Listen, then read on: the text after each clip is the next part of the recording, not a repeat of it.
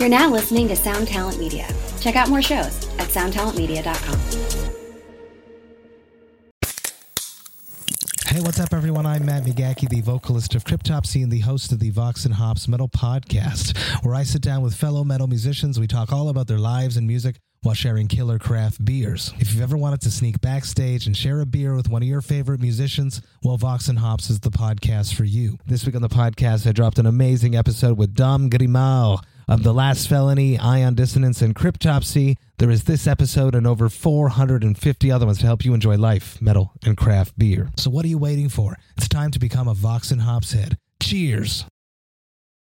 OMG! Because I was like, what do I say other than hey? what do I say? OMG! Ben just shamed me for using hey as my first word. Welcome to 2020. Like, that's a normal thing to do. Was that your first word? Is that literally OMG is 3 letters, Siobhan? I thought you had a master's degree. Yeah, I was saying my first word was hey, and that is indeed one word. Maybe it's an anagram. Who knows? Well, what I was going to tell you is that we have Ernie Boch back, and I love saying that, Ernie Boch back. He came on down and he stuck around. But this guy is literally like, he's a Renaissance man. Like, for real. Like, we are all on lockdown, and we were definitely like mid-lockdown when we did this. Well, it's funny because he has like you guys said, he has such a huge presence, but the only way to understand Ernie Boch Jr. is to talk to him and get some of these stories. And I feel like we really got to get into all sorts of conversations and dig deep about his experiences and, stuff that you wouldn't necessarily find by just looking him up on the internet. Yeah, he's got the name drops down. He knows everyone and everyone knows him. So there's some really cool rock star stories. Maybe Ernie's at a level where they're dropping his name. Because I remember one time I was on my my Facebook, and one of my favorite rock star drummers, I won't call him out, was like, dude, where'd you get that Ferrari? Because, of course, I'm a loser and like posed in front of one of his insane, ridiculous cars. I'm like, I know a guy. And he was like all like starstruck that I could get him like any chance of getting. I'm like, oh my God, is this what happens when you're as cool as Ernie Boch? Like, I'd love to be that guy. Like, I honestly, if I could be locked down anywhere, I want to be at Ernie Boch's place hanging out with him in the hot tub. With Steel Panther playing in the background. Sounds romantic. Yeah, just us. Just me and Ernie alone. Is it weird? Yeah. Is it weird yet? It's a horrifying image, but... Honestly, we want Ernie to come back, and I know he's just going to hear this, and he's just going to be like face palming. Although, in our defense, nothing that's going to happen on the show could possibly be crazier than what Ernie has done himself in life, which is amazing. So check it out. Part 2 with Ernie Boch Jr. Ernie!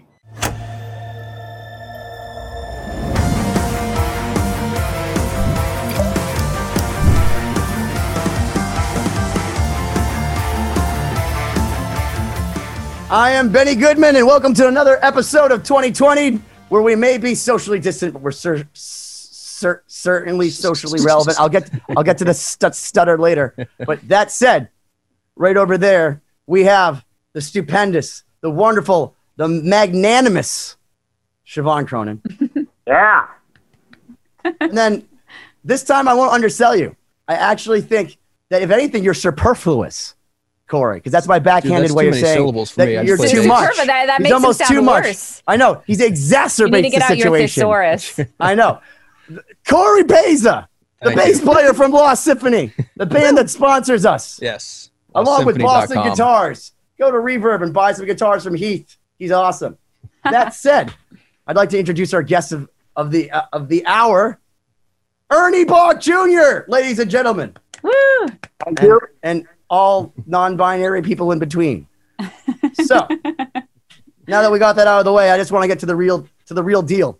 So, Ernie, you're a huge philanthropist, and you rebuilt what was once the Wayne Theater, and you gutted this place and made it honestly one of the most beautiful venues. It's so beautiful. It's stunning. In the entire world. But when you talked about it, you said, do you know that I slept out here to get tickets to Deep Purple?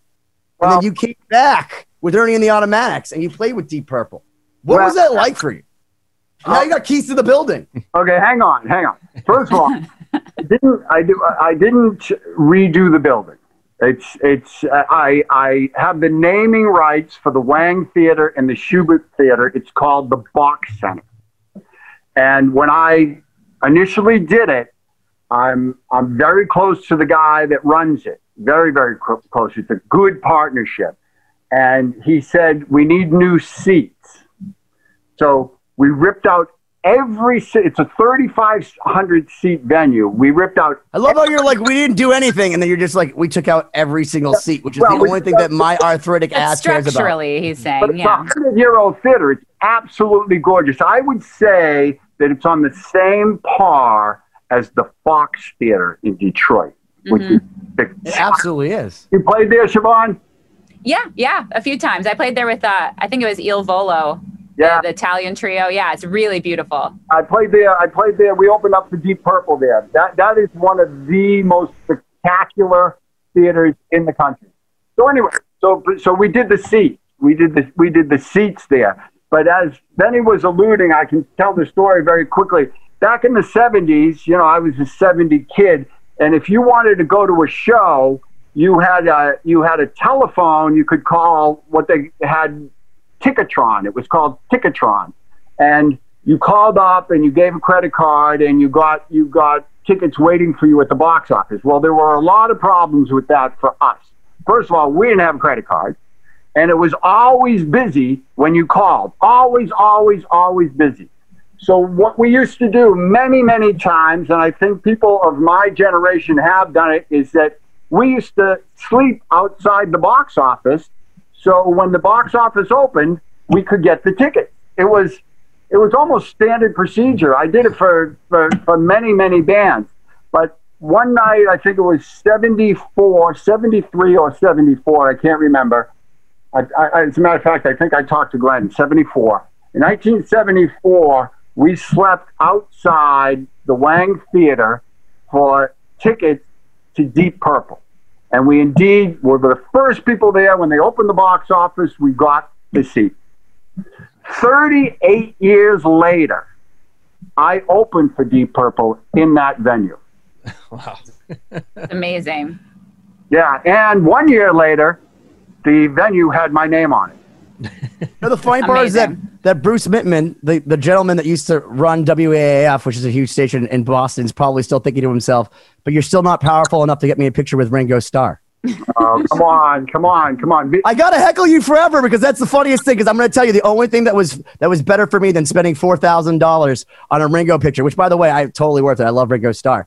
And not getting a picture with him was seeing the look of total horror on Bruce's face when you got to go take a picture and he didn't. I was like, this is worth it. I would rather watch him be over here. Back up. I haven't met everybody, but I've met a lot of people. I've met 4 or 5 presidents. Okay.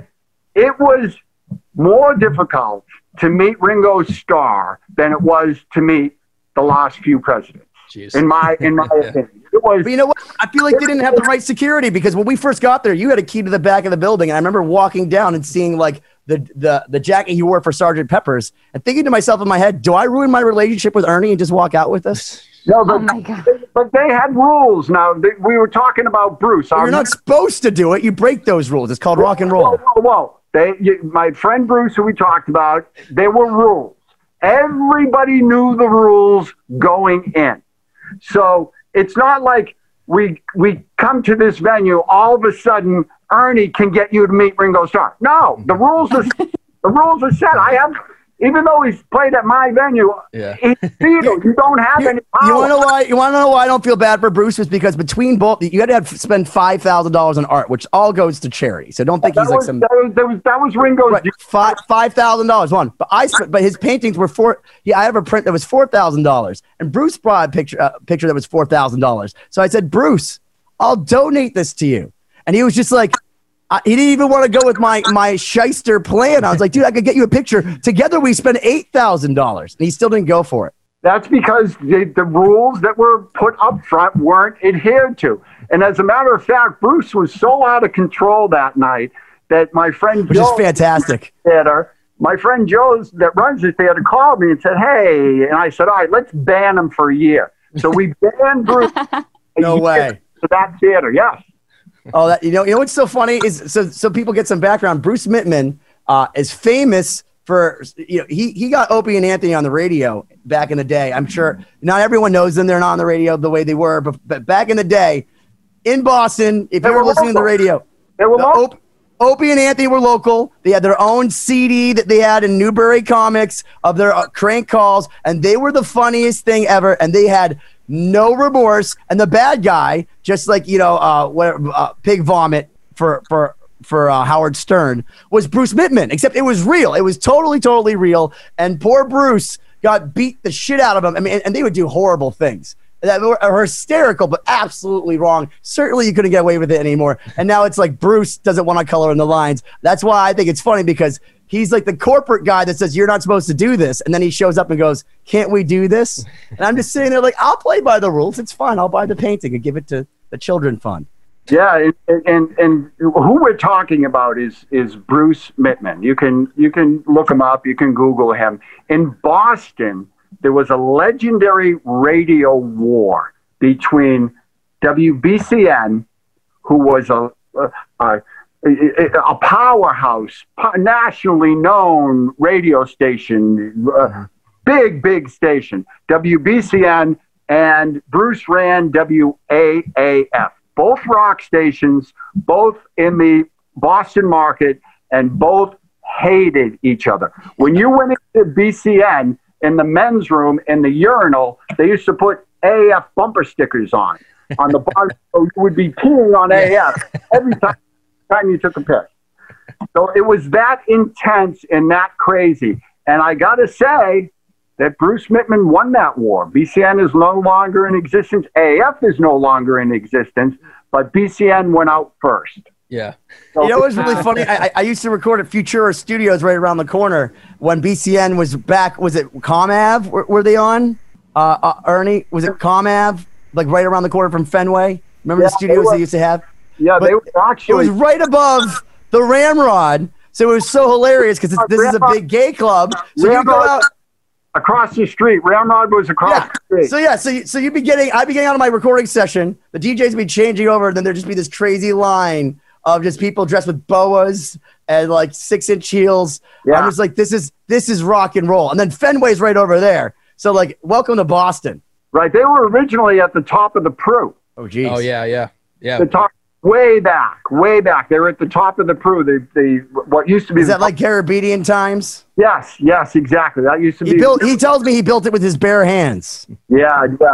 John Garabedian. Have you had John on your show? Well, no, John actually. So I had John. I went out to dinner with John the other day, and he goes, "So when are you having me on your show?"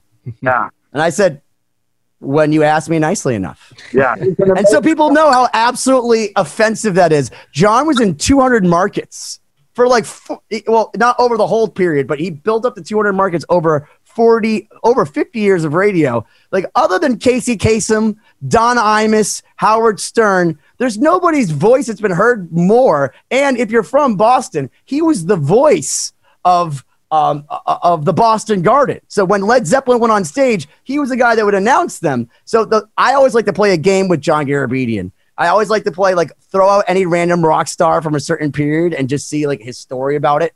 And, you know, like one time I was like, oh yeah, so did you ever meet Jim Morrison? He was like, that guy was pounding Coronas backstage. BB King's just drinking like a nice bud by himself, pounding him. Then he passes out on the speaker. And the crowd goes crazy. The band just keeps going on. And this guy's drunk. He's just drunk. And John's totally fed up with it. I'm like, you're telling me this amazing Jim Morrison story at the Boston Garden, and you were the guy that announced it. And like, meanwhile, he's like speaking with total disdain, like, these stupid drunks. Yeah.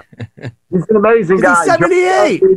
He's if you Google him, he was very inventive. He was one of the architects of pop radio. He really he started V66. So what people don't realize, if you haven't seen it, go on. So everyone's doing the Netflix thing now. And have you seen the V66? You're in the V66 documentary, aren't you? I'm in that documentary. Yeah. Oh yes. Okay. You're in like the credits, right? Didn't he like totally blacklist you just to the end because he's Garabedian you? He 2020'd you. No, it's kind of a longer story, but. What happened was when MTV came out in, 82, 81? When video killed the radio star, Ernie. Yeah, when that came out, that Boston was not wired. You couldn't get it. The cable was not. Boston didn't get wired for a long time. Do you not remember the saying, I want my MTV? Right. So you're supposed to call your cable provider and say, I want this, because you couldn't actually just turn on the channel. Like now we have 8 million channels. Right. But back then, because Boston wasn't really wired and they didn't really get we didn't really get MTV. At the same time MTV was being invented, Garabedian had they were on the same trajectory. And he hit Boston with V66, which was a New England version. But did you tell you're missing the whole shyster part of it? You're missing the shyster part of it. So it opened up. The tower opened up in Worcester. So it was for the Metro West area, which is I think the third largest in the country. So if you had actually set up the tower in Worcester, it would have not reached the reach that it did. But because where he set it up, which is now I think they turned it into a home shopping network afterwards, because of where he was.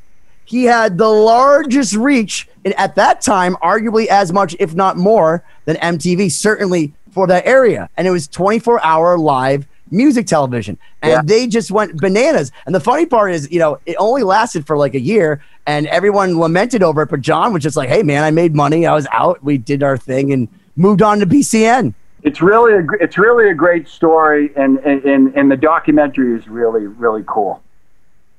It's awesome. Life on the V, I think it's called, right? Life on the V. Wow. Google that. Life on the V. It's super Okay. The thing that's cool, and so people understand too, I mean, they don't talk about it as much on the show, but even before V66, John was breaking everyone from Bruno Mars to Miley Cyrus to the Backstreet Boys. But even I think he told me, and he might tell me it's a different song or something like this, but he wanted to play I Won't Get Fooled Again by The Who. And they were like, no, this is not a single. He's like, no, this is a single. This is what I want to play. And they're like, no, don't play it. And then he played it like 5 times, like all 8 minutes of it or whatever, and made it a #1 single. And if actually at one point with his open house party, it was so ubiquitous, kind of like you on billboards and television here, but all over the place, that if you actually played a song on it, if he played a song on it, you would chart. You would actually chart on the Billboard charts just because there were so many listeners at once that you would be on the chart because of it. Yeah. When Lady Gaga played Boston Garden for the first time, she as part of the show, during the show, she thanked John Garabedian for breaking her. Do you know the second half of that? Let's talk about how cool John is. So I'll tell you John's side of the story. John he makes the Irish exit really early. He wasn't there for that. He saw like the first 2 songs, was like, this is cool, left, and then he gets 1 million text messages. Where are you? Because apparently they put like a light all over looking for him and couldn't find him. He was already fucking screwing out of town because like, fuck this noise. So how cool do you have to be that Lady Gaga invites you backstage, dedicates a song to you, and you're already on your way home, which like 93 is going to be a mess. That's amazing, though, how important things like that are to making an artist. And I can only say, I'm like, in terms of Starset's story, they had a lot of trouble with radio. I mean, they're a Columbus-based band, and Columbus radio, they weren't visionary enough to see that there was something in the music. It was Colorado, the DJs out in Colorado, Wisconsin, other markets that were like, oh, this is going to be a single. And that's the one, I don't know if you can see it, the Gold Records over there. I was broken out in Colorado. Yeah, so it takes maybe you should visionary. show us your gold records, Siobhan. No, it's only one. It's over there, like It's in the only corner. It's one more than Corey, myself, or Ernie have. Although Ernie has a Grammy, so there's that. That's amazing. It may not be his personal Grammy, but he personally owns it now. It's pretty cool. Still counts. It still counts. Well, because here's the thing. So the thing I love about Ernie is that, he gives so much back in so many ways. But when you spend money fun. And I got to tell you, holding Strangers in the Night, best song of 1963 from Frank Sinatra. It's not like Tower of Power. It's Frank Sinatra. I held that. I felt the energy. I was like, holy shit. Thank you so much, Ernie, for letting me hold this thing. No one else would ever let me do this. I have a friend that has a store, and she gets all this crazy memorabilia and everything. And she called me up one time. She said, I have Frank Sinatra's Grammy for Strangers in the Night. Yeah, 1966, Strangers in the Night. And I said, oh, interesting. And we went back and forth, and I bought it. And she said, okay, I'll shine it up for you and send it out. And I said, don't shine it up. Don't touch it. So Let me change the strings on this Jimi Hendrix guitar for you. It's got this great patina on it, you know. Yeah. But I think I'm a big Sinatra fan. As a matter of fact, Netflix has a 3-part special right now on Frank Sinatra. You thought you knew everything about Frank Sinatra. If you watch this Netflix documentary, there's still more you don't know. Wow. Did you watch the David Foster documentary on Netflix yet? No, but you have to watch it. I'm telling you right now, you'll relate to it. But one thing, so all these people are talking about how he makes them do a million different takes and all this, and Celine Dion's like, I have to hit all by myself 7 times, and then it goes to Paul Anka, and he just goes, you know how many takes it took Frank Sinatra to do My Way? 1. Right. Yeah. I don't really know David that well. I did hang out with him last year in LA. I was at his table for an event, and I got to tell you, great guy. Like you gotta watch the special. I'm telling you right now. Like I didn't know, and I'm actually almost ashamed that I didn't know. You know what I mean? Because here's one of the things that I do, because I'm a complete nerd. But like when I go to psych myself up, you know, when I go take a walk or go on my hoverboard or whatever, I'm listening to Whitney Houston, I Will Always Love You. Now, here's a true story. That was arranged by David Foster. And it was Kevin Costner's idea to do it with a cappella for the first verse, which for me melts my mind every single time, because Whitney Houston is just pure awesomeness. Yeah. And he fought tooth and nail, and Clive Davis apparently screamed at him and all that sort of stuff and said, listen, David, I think you know what you're talking about most of the time, but let me tell you, I know fucking Whitney, and you're keeping it a cappella. And he said as soon as it went out, that he was getting calls within seconds of people saying, this is the best thing that you've ever done. Yeah. You know, so that guy, so if you want to know what the whole thing's about, is he just makes the best sugary power ballads ever. Yeah, an amazing guy. Like I said, I don't know him well. I've hung out with him a little, but in the industry, he's like, you know, he's a legend. Oh, yeah. You clearly, know a lot of people that, that most of our viewers and listeners are probably familiar with. We talk about a lot with the people we have on about mindset and mentality of people that are operating at high level. Do you have any like observations of these super successful or even legendary artists and musicians that you've noticed, that you pick up on that they seem to all kind of share? Absolutely. And it's not just musicians. If you take super successful people in any industry, in anywhere, and they're, pretty much at the top of the game or up there where the air is thin, there's a thread of sameness through all those people. And the super successful people are super successful because they do what people that aren't super successful do. And there's, maybe 10 or 15 things that they will sit there and say, I do this, I do this, I do this. And every single one of them in any single industry will have a common thread through it. Ask you a question to audit Dan Beck, because he said something about success, and he has, he made sure to let us know in our last meeting that he had 100 platinum records that he had just given away, other than the ones behind him. He's worked with Michael Jackson and Pearl Jam and all these people, but he said that dealing with success is knowing how to deal with problems. Well, that's true. That's absolutely true. Yeah. So what is that thread that you're speaking of though? Like, is there an actual tangible thing that you're seeing? There is a thread, and there's a gentleman that has made his career of getting the algorithm of those. Tony Robbins. Yeah. I don't know if you're familiar with Tony Robbins. Yeah. Robbins' whole gig, his whole everything is he studied successful people, and he is in his teachings he tells what these people do, and it's all the same. And I'll just give you one off the top of my head. These people, they don't take no for an answer. They just don't take no for an answer, and they build their universe around their future success. There's an old saying dress for the job you want to get. Sure.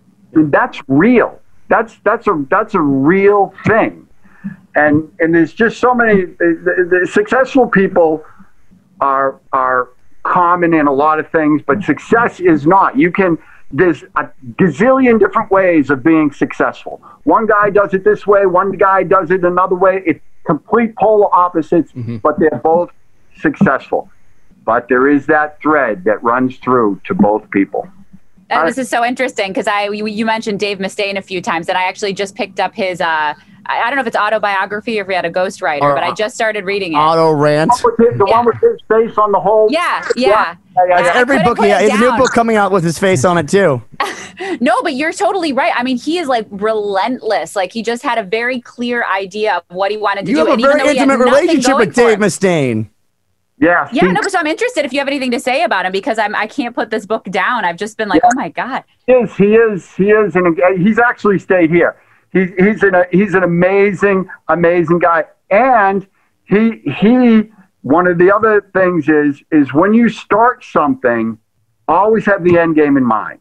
Always. No matter what you're doing. I like how you drop the record in there, end game. You want to do this, you have to know where it's going. The end game, you always have to know where you want to be, whether you get there or not, or whether it doesn't matter if you have to climb Mount Everest 20 times. This is the end game I want to be. So every time you start something, there's always that end in mind. Can I tell you that happened with me when I met Dave Mustaine with you? So it's funny because I told Alex, your son, multiple times that every interaction I pretty much ever had with Dave Mustaine has been like everyone else's interaction, which is like he says something completely snarky or whatever. And I was like, he's so nice. He's so nice. I'm like, it's because he loves your dad. And he's like, no. Come with me to this Hendrix thing. He's going to be awesome. And I go there and I stand next to you guys. You all are like 15 feet taller than me. I'm like 5'1". You're like 6'11". Dave Mustaine's like pushing 8 feet. And you guys are standing next to me and you guys are talking for so long. First off, you didn't introduce me. He ends up looking over, like talking to you. And then in mid-sentence looks at me and goes, is there a reason you're standing here? And then the funny part is, so this is where I go to the end. This is where I don't take no for an answer. I said, actually, yes, I'm friends with them, but I'd like you to sign my record. And he signs my record angrily through his scarf. And then later that night, he goes back to his bus and he comes back smelling a little bit funky, a little bit glazed over eyes. I'm sitting there blocking Joe Satriani from going on the stage because I got my arm around Johnny Lang and he goes, did you get all the autographs you wanted? But I think he actually was asking me genuinely. So like that was the closest I think I've been with Mustaine. First of all, never talk out of school about Dave Mustaine. That's number one rule. I love Dave Mustaine. He's like my favorite. And yeah, no, he is a great guy. But there's a guy that has something that is highly unusual.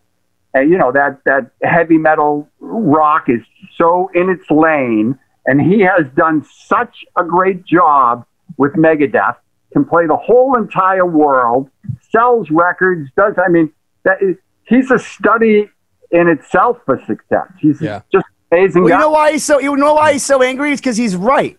Because he does play guitar better than Metallica. And every single time they do anything, Metallica goes, oh, here's something else that everyone says isn't even as good as Megadeth. But still, they're more successful, which is totally America summed up for you. We're going to give you a trophy for not being as good as the other one. But I would be so angry if I was him too, because you want to know what? I actually just got this. We can't even hear him. Yeah. In my travels, I got one of 4 first Metallica flyers ever made with Dave Mustaine on it. And I got to tell you. What are you going to tell us? I'd be mad if I wrote almost every single song on their first 3 records that are awesome. And even did the Mechanics. We talked to David Ellison at your house about the Mechanics, which is the same song as the 4 Horsemen, except faster, heavier, and cooler. And Metallica still get all the credit for everything. So I would be angry about Dave Mustaine too, because it's like, how much better do you want me to be than these guys for you to acknowledge it? Yeah, I respect. I love Metallica, by the way. I'm not saying I hate them, but Megadeth are amazing. I respect heavy metal, and I have friends in the industry and bands and stuff like that. But it's really not my thing. I wouldn't like after this, go listen to heavy metal. That's not me. You're Right. a Beatles guy, aren't you? I like blues based rock and roll. I'm real like that, you know. Can't go wrong. Can't go wrong.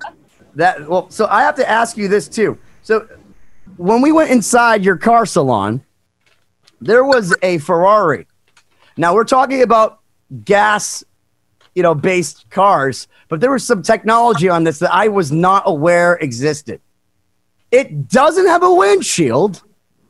It blows. Is it centrifugal force? I don't even know the proper term. So can you explain this? Ferrari came out with this really cool technology in their latest Icon series vehicle.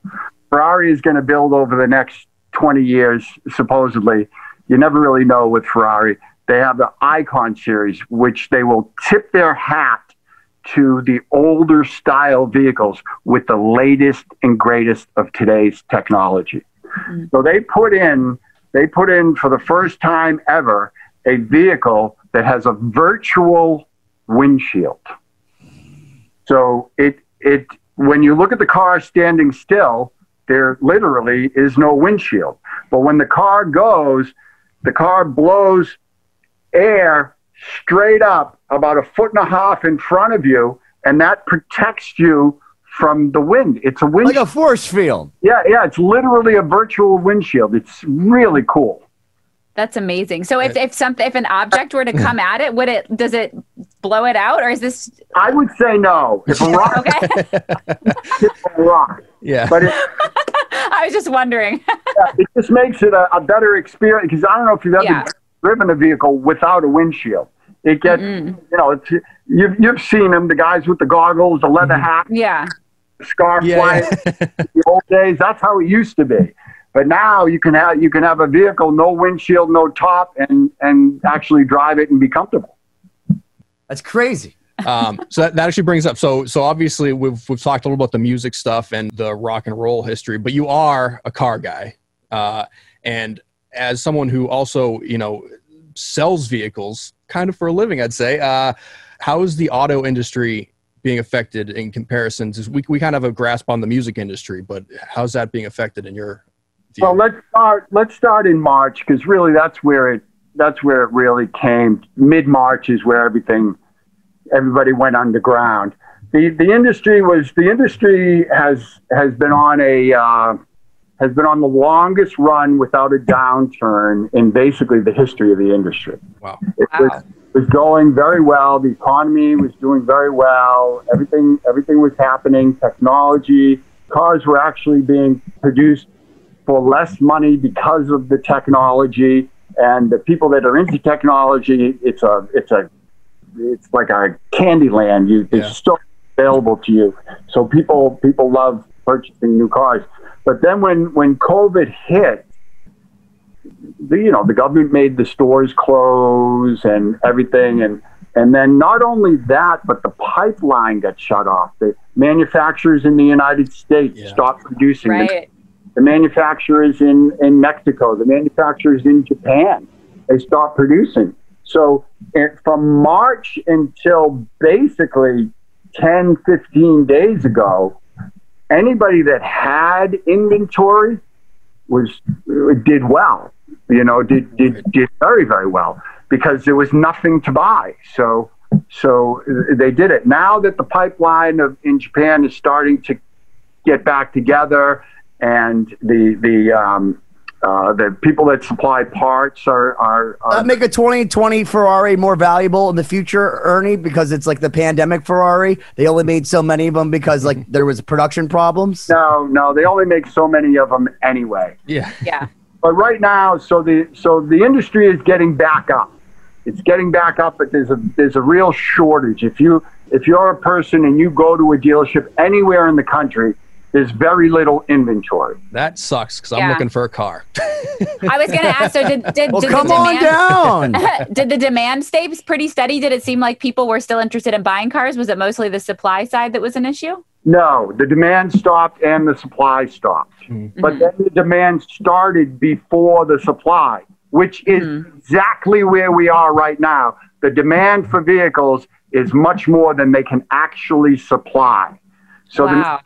in fact, but that will by the end of the year, it'll all be. Ferrari's the new toilet Even paper. out. No, this is all cars. This is all cars. Yeah. No, Yeah. I'm messing around. But that said, I want to bring it back to something that really made my heart feel good because, you know, you can give some serious insight on this.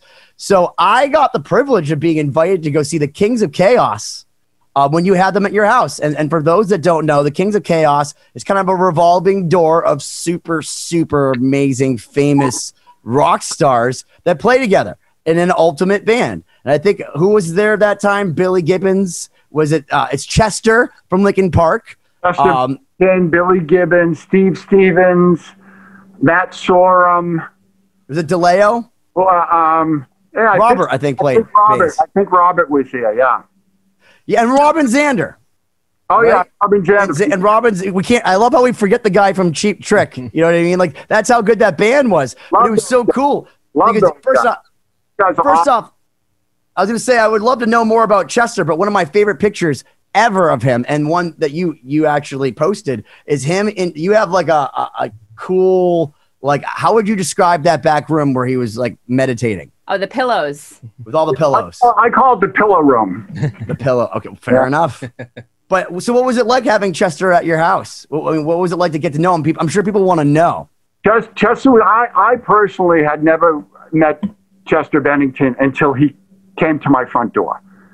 And when he came, I didn't have any like preconceived notions because I liked every band he was in. I super respected singer, but he was a great guy. I mean, amazing guy.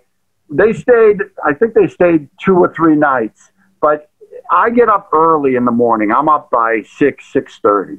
Yeah. And Chester was up at like 5:30 and he would hit the gym. Gosh. Yeah, he would hit the gym. So he would work out every single morning, and we would have coffee together at breakfast. You know, in my kitchen with just me and him. And he was telling me about the new record that he had, and he played me a little of it. And he was just an extremely personable, brilliant guy. Like I don't know what his IQ was, but whatever it was higher than the normal person. And he got along really, really well with my son. And we legitimately really, really liked Chester Bennington. I mean, he just was a great, great guy. And then he was going to come to Boston. And in a few weeks before he was going to come to Boston, he texted us and said, "Hey, I'm coming to Boston. Please come out to the show." And, then he ended up tragically losing his life.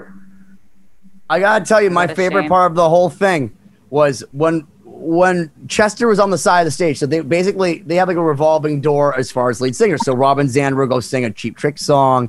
He'll go sing, a Zeppelin song. But when Chester would go off the stage, he would keep dancing. He would do like I get like Mick Jagger, Steven Tyler dance. And like you said, he worked out all the time. Yeah, he had like an 8-pack. And he was like, I have a picture with him on the side of the stage, and he looked so ripped, but he was so nice. Yeah. But the funniest part was I was standing on the side of the stage, and then I remember I tend to block people on the side of the stage because I'm rude and inconsiderate and don't know my space all the time. I'm just an obnoxious person. And I remember him being so polite and like kind of like dancing up behind me and almost like grooving on me and being like, "Hey." I'm like, "What's going on, man?" He's like, "I got to go on stage and sing a song." I'm like, "Oh." He was when he was here, he was extremely healthy lifestyle, super healthy. It's amazing. Awesome guy, awesome voice, and just so appreciative of everything. And I gotta tell you, when I went and met Robert DeLeo from Stone Temple Pilots, all he talked about was how sweet of a guy and how incredible it was to be able to work with someone like Chester. Especially even with Stone Temple Pilots, because his voice was so incredible that like he could sing anything. He's a voice that will be remembered for all time. And I'm honored. I feel like it's like in 20 years, we're going to say that was to Jimi Hendrix. Like you got to hang out with Chester is in the same ballpark of, oh, you hung out with George Harrison. And I know that sounds pretentious, but I really think that he's going to influence people just the same way, just a whole new generation. Yeah, great guy. Great guy. I've noticed that with like a lot of when you meet people that are really at the top, I feel like a lot of them really are very personable and down to earth. They're just very authentic. And I feel like that's part of that vision of like, you know what you want and you're a no bullshit type person. I feel like people like that are just so easy to get along with, you know, because they let you know who they are right away. Agreed. Completely agree. Yeah. I'm going to tell a funny story, and Ernie, I'll let you go in as deep as you want to go on it. But one time, so our friend Paul, and I go back to him because Paul's a common thread. When he comes to town, he stays with Ernie at the guest house, and he always calls me because he knows, like, whatever, I'm down for his shenanigans. We're cut from the same cloth. And he calls me and he goes, "Hey man, can you make dinner plans for us, at whatever restaurant, for me and Tara?" I was like, Tara who? Tara Reid. Now, meanwhile, I'm a child of the 90s, not the 70s, the 90s. And American Pie was like my life, dude. And Tara Reid was like literally someone I adored. And I remember going and Googling online, like, has this, like, I probably shouldn't order any alcohol around this girl. I think she's clean. I call Paul, like, should I be cognizant of this? And he goes, "Oh no, get us 2 vodka tonics or whatever." And I'm like, and that's when I knew the night was going to begin, because we were on our way to go to a Music Drives Us event that you raised a ton of money for with Megadeth. So it all comes back together. Dave Mustaine was there. Tara Reid was there. Can you explain that ridiculousness? Because I feel like that's like the most crazy mashup of people ever. Okay, well, first of all, I got to say that Miss Reid, Tara Reid, is a wonderful, wonderful person. She's super sweet, and I'm honored that I even know her.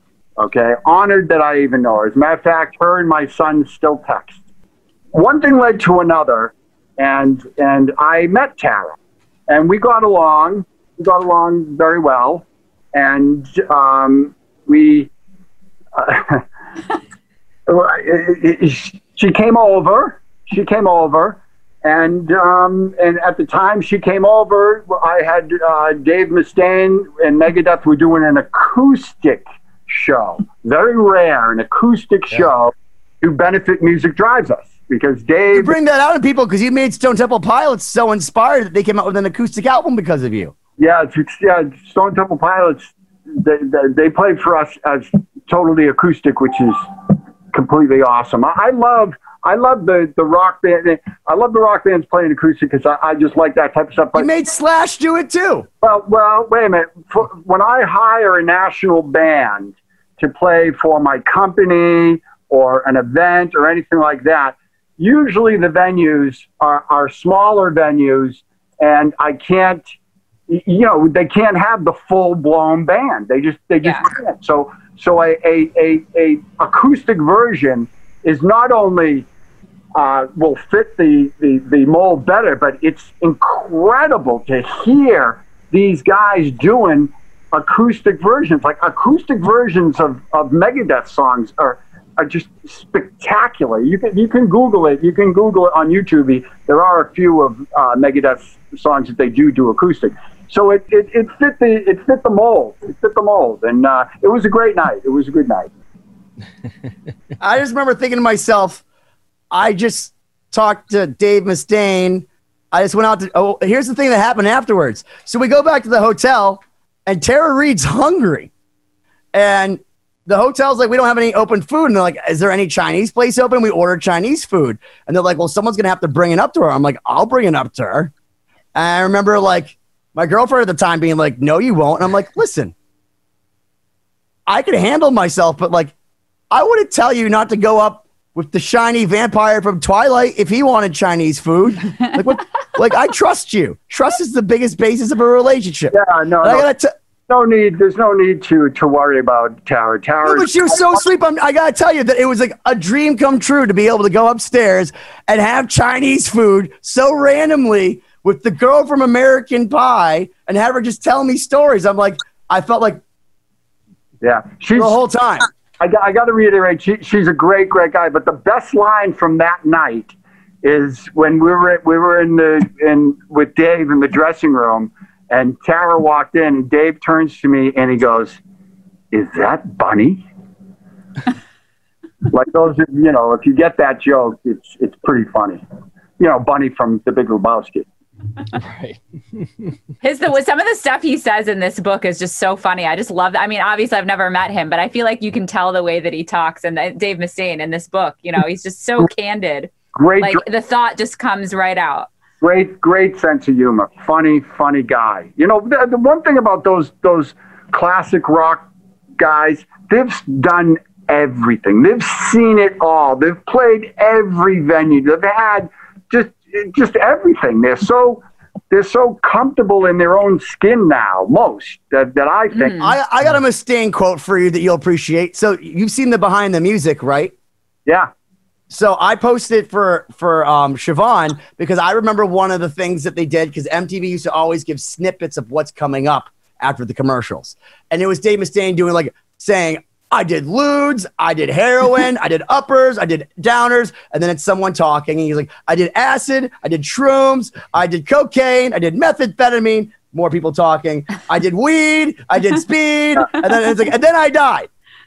And I remember thinking, like, holy shit, that's like the most rock. I mean, don't do it at home, kids. That's the most rock and roll thing. But I'm going to tell you the story that happened to me. So the first time I went and saw Megadeth, I was like 21, or I had backstage to Megadeth. I was like 20 or 21. And I took ecstasy like a moron. Oh. And I remember I was out of my mind. Totally not the right place to take that drug. You shouldn't do it. No one should do that drug. But I was experimenting at that time. I remember going up to Dave Mustaine and saying, hey, man, I saw you're Behind the Music. You didn't really leave a whole lot for us other rock bands to do. And he grabs me by my face and looks into my eyes and goes, looks like you're on your way. Yeah. And Al Petrelli just starts dying laughing behind me. I just hope that this whole thing will be over and that we can go out and enjoy live music again. Absolutely. Yeah. Amen. I think the drive-in thing is cool, and I think the online thing is cool and everything, but a nice venue with a great show. Well, let me ask you this. Do you think that this is good though? Because I feel like music has been so devalued that like you kind of got to take it away from people. Do you think this is going to make people appreciate what they have? Because it's like, you don't know what you got till it's gone. Yeah. I mean, I haven't thought of it like that. I think we're so embedded in the struggle right now that perspective hasn't even come out yet. Because think about it. I saw that you're giving away tickets to the Metallica drive-in, but I was saying this the other day. It's $120 for a car. And that's, to me, I'm cheap. That seems expensive for a pre-recorded show when you can go see 7,000 live shows. But there's a demand. There's such a demand. People want to see it. No. That's not pre-recorded. They're playing live. Whatever. The point is that it's a movie. You're not there. Well, it's tons of money. Oh, you're not there in the flesh. You're there virtually. Okay, so I guess it's like an HBO, like Iron Maiden video from the 90s when you paid $29.95. But then all your friends could go for $29.95 to your house. But it's the best we have now. People are searching. People are trying new things. We have to come up with some sort of model that will get us through this. I'm just glad that people are starting to care about music again. I got to tell you, I've never had more people. I mean, obviously, everyone got on this train. Our friend Johnny A does this all the time where he gets online, he plays for people, and he tries to connect, and it's wonderful. Yeah. It's really wonderful. But it's funny because had I 6 months ago gone online and played piano randomly for people, I'd have one viewer. It'd be my mom, and she'd be like, you're messing up. Whereas when I played piano the first time, people were telling me like, you're saving my life. You're making everything better. One of my friends played me playing piano to an entire Canadian television studio. And it was like, you made our whole day. And I'm like, I really wish I could do this normally and people would care, because usually I show up to a gig and I play my heart out. And then usually the club owner's like, you didn't bring anybody, so no money this week. Right. Yes, it's crazy. But the good thing about those Johnny A videos, Johnny A, for those that don't know, is a great Boston-based guitar player, travels all over the world, fantastic guitar player. And he was doing 10 o'clock every morning, 5 days a week. And one of the coolest things is that he's keeping his gray hair. I like it. I like it. He looks distinguished. I love it. He's like a statesman. I don't like when the older rock guys dye their hair. I'm just going to say it. I just don't like it. I think they look so much cooler. Look at Jimmy Page. He stopped dyeing his hair a long time ago, and he's like the Ben Franklin of rock and roll. Well, here's the thing. Here's the thing now, Ernie. You probably know this as a single man. Like so years ago it was MILFs. People liked older women. Now younger women like men. So if I have a gray hair, it's distinguished. Like I have a ton of gray hairs, but I would never get rid of them. You want to know what? My whole head went gray. I'm with you, because here's the thing. That's the one advantage we have of being mentally inferior, physically inferior. Everything about us sucks compared to a woman, except we age well. Well, some say that. Some say that. It's not like there are exceptions to the case, but overall, it's easier for a man at 60 to make it look like it's working than for women. And women who do, I salute you, because you want to know what? I appreciate you. I agree. I have not had my hair cut in 8 months. 8 months I haven't had my hair cut. I mean, I don't know what that means, and I don't plan on having my hair cut either. I think I love it. Luck. Why not? It looks great. Yeah, why not? You know what? I want to be in a world where it doesn't matter, and it doesn't matter for you. In fact, I want to talk about another story, because here's the thing that's so great about you is that, like, you just have so many stories. You'll point to something. So I'm up in your guitar room. Ernie has this beautiful guitar room because we both share a love for guitars. And I pulled out, I want to say it's an ES335 Gibson, and it had like a plaque on the back of it. And Ernie's like, "Oh yeah, Aerosmith put that on that." Like, what do you mean? He's like, "Oh, Joey Kramer stole it and gave it to Joe Perry, and I had to tell him it was mine." Whoa. Am I paraphrasing wrong? Well, let him tell the story. Joey didn't steal anything. I lent Joey Kramer of Aerosmith, my personal friend. I love the guy. I lent him a guitar, and I didn't get it back 10 years. 10 years later, I got it back. And when I got it back, inside the F-hole, it was stamped with the Aerosmith number for their catalog of guitars. Everything they have is cataloged, so they can keep track of it. And somehow the guitar that I lent Joey Kramer in 10 years when I got it back came out of the Aerosmith inventory. So I kept the little sticker that is in the F-hole of the 335. I thought it was. It quadrupled the value of it. But here, I can tell you exactly what happened. Joe Perry came over, saw it leaned against the couch, like you lean your guitars against the couch, and says, "This drummer does not deserve a guitar this nice," and took it away from him. No, I don't know, but it's I think a lot with guitars is the story, and what they've been through. You can tell that when you pick up an older guitar that's been through the circuit, there's a vibe, there's a feel, there's just something about it, Oh, I completely agree. I mean, that's the thing that blows my mind is you have all these relic guitars that cost as much as the vintage guitars. And it's like, why would you pay someone to beat up a guitar when age can just do it and it sounds better and it's way cooler? Yeah, but the stuff that I have there, I really like the artist model guitars. Mm-hmm. I really, a guy from the Police and there's some Beatles models. They're not the guitar, but they're modeled right after a complete copy, like Blackie, Clapton's Blackie. Oh, I know. I've seen your guitars. I got a copy of. It's a copy. It's not. I have a mental inventory of all of them. Right, but it's cool. I like that. I like the idea. I like the idea that it's similar to some of my my biggest inspiration and some of the people that I think are great musicians. I love it. Plus, they look so cool. It's got the cigarette burnt on the head. I mean, so when you're talking, so you collect cars and guitars, and what are you looking for both of those? What makes you say? Is it something that just comes across in front of you, and you're like, I need that? Or? At this point, I'm not looking for any more guitars. Yeah. Cars at all. And with cars, I'm pretty set. I'm building the collection. I have it down. I have cars being restored all over the world. that will eventually get back here, and the collection will be somewhat complete. Nice. Is the collection ever complete? Do you think that, because here's the thing, we talk about this a lot on the show, Ernie. There's a very fine line between perfectionism, like complete insecurity, and total madness. And I feel like I joke around with you, but I feel like you're like the Remington lady, that you're going to keep building. You say your house is going to be done, but it won't be done. You'll eventually say, you know what? There's a space over there. I need to build something else. And you'll have a giant 80-foot marble statue built, because I'm convinced you're a perfect amalgamation of the Remington lady and Khufu, who designed the Grand Pyramid. No, the thing about it, in the old saying that art is never complete, it's only abandoned. You know, so right. It's like when you finish a record, you're like, okay, that's good, and then once it's printed and pressed and everything, you listen to it again and go, oh shit, I should have.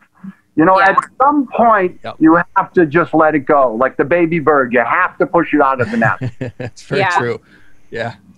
That's hard. Yeah. I always thought about that when I was younger, that there would be a time when you feel like something has gotten to the level of perfection. It just never is, which is why we're just constantly dissatisfied. That's one of the most valuable lessons I've learned from the Lost Symphony stuff, is like the reason I know something's done is because everyone's emailing me going, where the hell is it? We need to get it out tomorrow. You know? Like, I guess it's done. Well, here's the thing, is that fire underneath your ass, that fear. I find myself that fear is the greatest motivator. I'm scared of everything right now. I've been more productive than I've ever been in my entire life. I'm scared to go outside. I'm scared to eat. I'm scared to talk to people. I'm scared to touch things. Do you know I'm in the best shape of my life? I'm practicing guitar. I'm getting stuff done. Fear is a great motivator. And you want to know what? It makes you better, Corey. I'll tell you from personal experience. That's good. Siobhan, how often do you play? Do you play every day? I do. Yeah. I mean, occasionally there's a day that I don't, but I do. I mean, I've got like a warm up regimen that once I get, the hardest part is starting, but if I commit to starting every day, I end up going down the rabbit hole. But I do. I mean, I always keep like an ongoing list of projects and classes I want to take. I'm a learner. I always like to try and add new skills. So I do. I play every day if possible. Yeah, no, that's good. So the warm up regimen, is it the same all the time, or it's like, I'm going to do this scale, but I'm going to do it however I want it, or is it the exact same thing? It changes, because I find that if it's the same, I tune out, like mentally. I have to keep it like kind of rotating. So I have kind of a basket, let's say, of different exercises, and I kind of pick and rotate through them. They're all based on the same things. So you're not using your active brain when you're playing? Is it so automatic to you sometimes that you? No, it has to be active, because that's the problem. If you go into autopilot, you're not really storing the information. You know, it's kind of like the difference between when you show up and you play a gig, or you're playing through an orchestra piece and you're actually mindfully practicing. That's why Dave Mustaine and James Hetfield are so great, because they play these insane rhythm parts while singing. And I always think that that's such a crazy thing. It blows my mind. Yeah, but I got to say, Siobhan, you are a joy to watch on stage. Thank you. That's so nice. Just the energy. I mean, the whole band is spectacular. You can focus on each individual person and be completely entertained. But when we get to you, and you know, and you're wearing the silver dress and the high heels, and you play, it's mind blowing. It's incredible. Oh, thank you. Well, you know, I mean, I feel like at this point in my life, every time I get on stage, I just feel like an immense amount of gratitude. And I feel like when you approach the stage with that feeling, it changes the energy that you project to the audience, you know. So it's like a very intense experience every time I perform, because I make it that way. Right. It's intentional. Now, when you're in the dressing room and you're walking from the dressing room to the stage, is that where it all, the culmination of either the butterflies, the nervousness, whatever, and then when you hit the stage, it's over, or after the first song, it's over? How does it work with you? I think I wouldn't say, it depends on the situation. I don't necessarily get nervous, but I get excited. And if I'm well prepared, I knew you were going to say that. You would never be nervous. You're such a Jedi. No, it's not true. I think nervousness comes from a lack of preparedness. And a lot of times, of course, everybody gets, you know, the physical manifestations of nervousness. But if you're secure and you've gone through your mindful practice, your body's going to respond, you know? So I do get jitters, but I know in my heart it's excitement. So it kind of depends, but usually it kind of lasts through the first half of the song, and then I settle. because you have to get the vibe from the audience. You know, Right, you also your experience of that beginning is impacted by what you're getting from the crowd. Also. Energy transfers. Yeah. And your crowd is, in my opinion, they're completely devoted to you. Mm-hmm. Again, the word cult comes to mind. They're drinking the grape Kool-Aid. They're drinking the grape Kool-Aid for sure. Kool-Aid. Yeah. It's not, hey, let's check out this band. No. Everybody's there. But here's the same thing, though. You're the same way, because I got to tell you want to know how I knew that we were onto something? Was I called up Ernie, and I said, hey, my friend Siobhan's in town. She's a virtuoso violinist. You're like, she is? I'm like, yeah, I'll bring her over if you want. You're like, really? And I brought her over. She played it in your kitchen. And listen, you're a man that has a mausoleum. You have a car salon. The look on your face was literally priceless. It was incredible. I put that up it's on my Instagram. If you Yeah. Go to Ernie Boch, you scroll down, you're on it. It's incredible. Oh, thank you. She's so good that Sony keeps thinking that she belongs to them, and they don't realize that she's just so accurate that she sounds like Itzhak Perlman. Oh no, he's referring to I'm doing these recordings or like videos, and every once in a actually pretty often it gets muted because they think that it's a commercial recording. They think it's somebody else. Piano, and they said that I stole it, and I said no, I can send you the original recording. I just made it right here, but however they screen it, I don't know. Imagine being so good you have to convince someone you're not Yo-Yo Ma. No, you're flattering me too much. No, it's all, listen, when you're in my position, you're just always trying to get better. And when you love it so much, there's always something else that you can make it more beautiful, more powerful. Like you said, it's never done. Every day is just one more step in the right direction. No destination. Yeah. And that's bringing us up on the end of our second hour here. Wow. See, it goes by fast, right? At least for me. Ernie called me this morning. He was like, what are we going to talk about? I'm like, I don't know. And I still can't tell you what we talked about. I have not a clue. Only when Corey edits all the crap out of this will we be able to understand the cohesive idea behind. I honestly don't even know what I said. You said a lot of words. A lot of them. But hey, like Nuno, I get paid by the word. Right. Ernie, it's been fascinating. We definitely appreciate your time. And I think that you've had a lot of insight that probably most of our listeners wouldn't have that perspective. So it's super interesting. We appreciate it. Well, thank you. Yeah. And for everyone out there, they should follow you. So maybe tell everyone again for the second episode here where they can find you online or. You get me on Instagram, Facebook, Twitter, at Ernie Boch Jr. Yep. And go to musicdrivesus.org because literally, there is nothing more that makes my day than seeing you with a giant Santa sack filled with instruments, because you do it. I mean, it's literally like Oprah, except with instruments. And that for me is even cooler than the stupid stuff she gives out. This is fantastic. And here's the thing. Kids have a way more malleable mind than we do. We can't learn the recorder. We're stupid. We peaked it 25 years ago. Those kids have such a chance. And by not giving them instruments early, we are doing them such a disservice. So what you're doing is just, you couldn't be doing better work, at least from our perspective. Well, thank you. Absolutely. Yeah. It's amazing. With that said, we got 2020 because we can't even raise enough money for it. But you know what? If you're rich and you have a bunch of money, maybe you should send something to musicdrivesus.org, or maybe get Megadeth to play another acoustic set for us. All right. So thanks for coming, Ernie. We appreciate it. Thank you so much.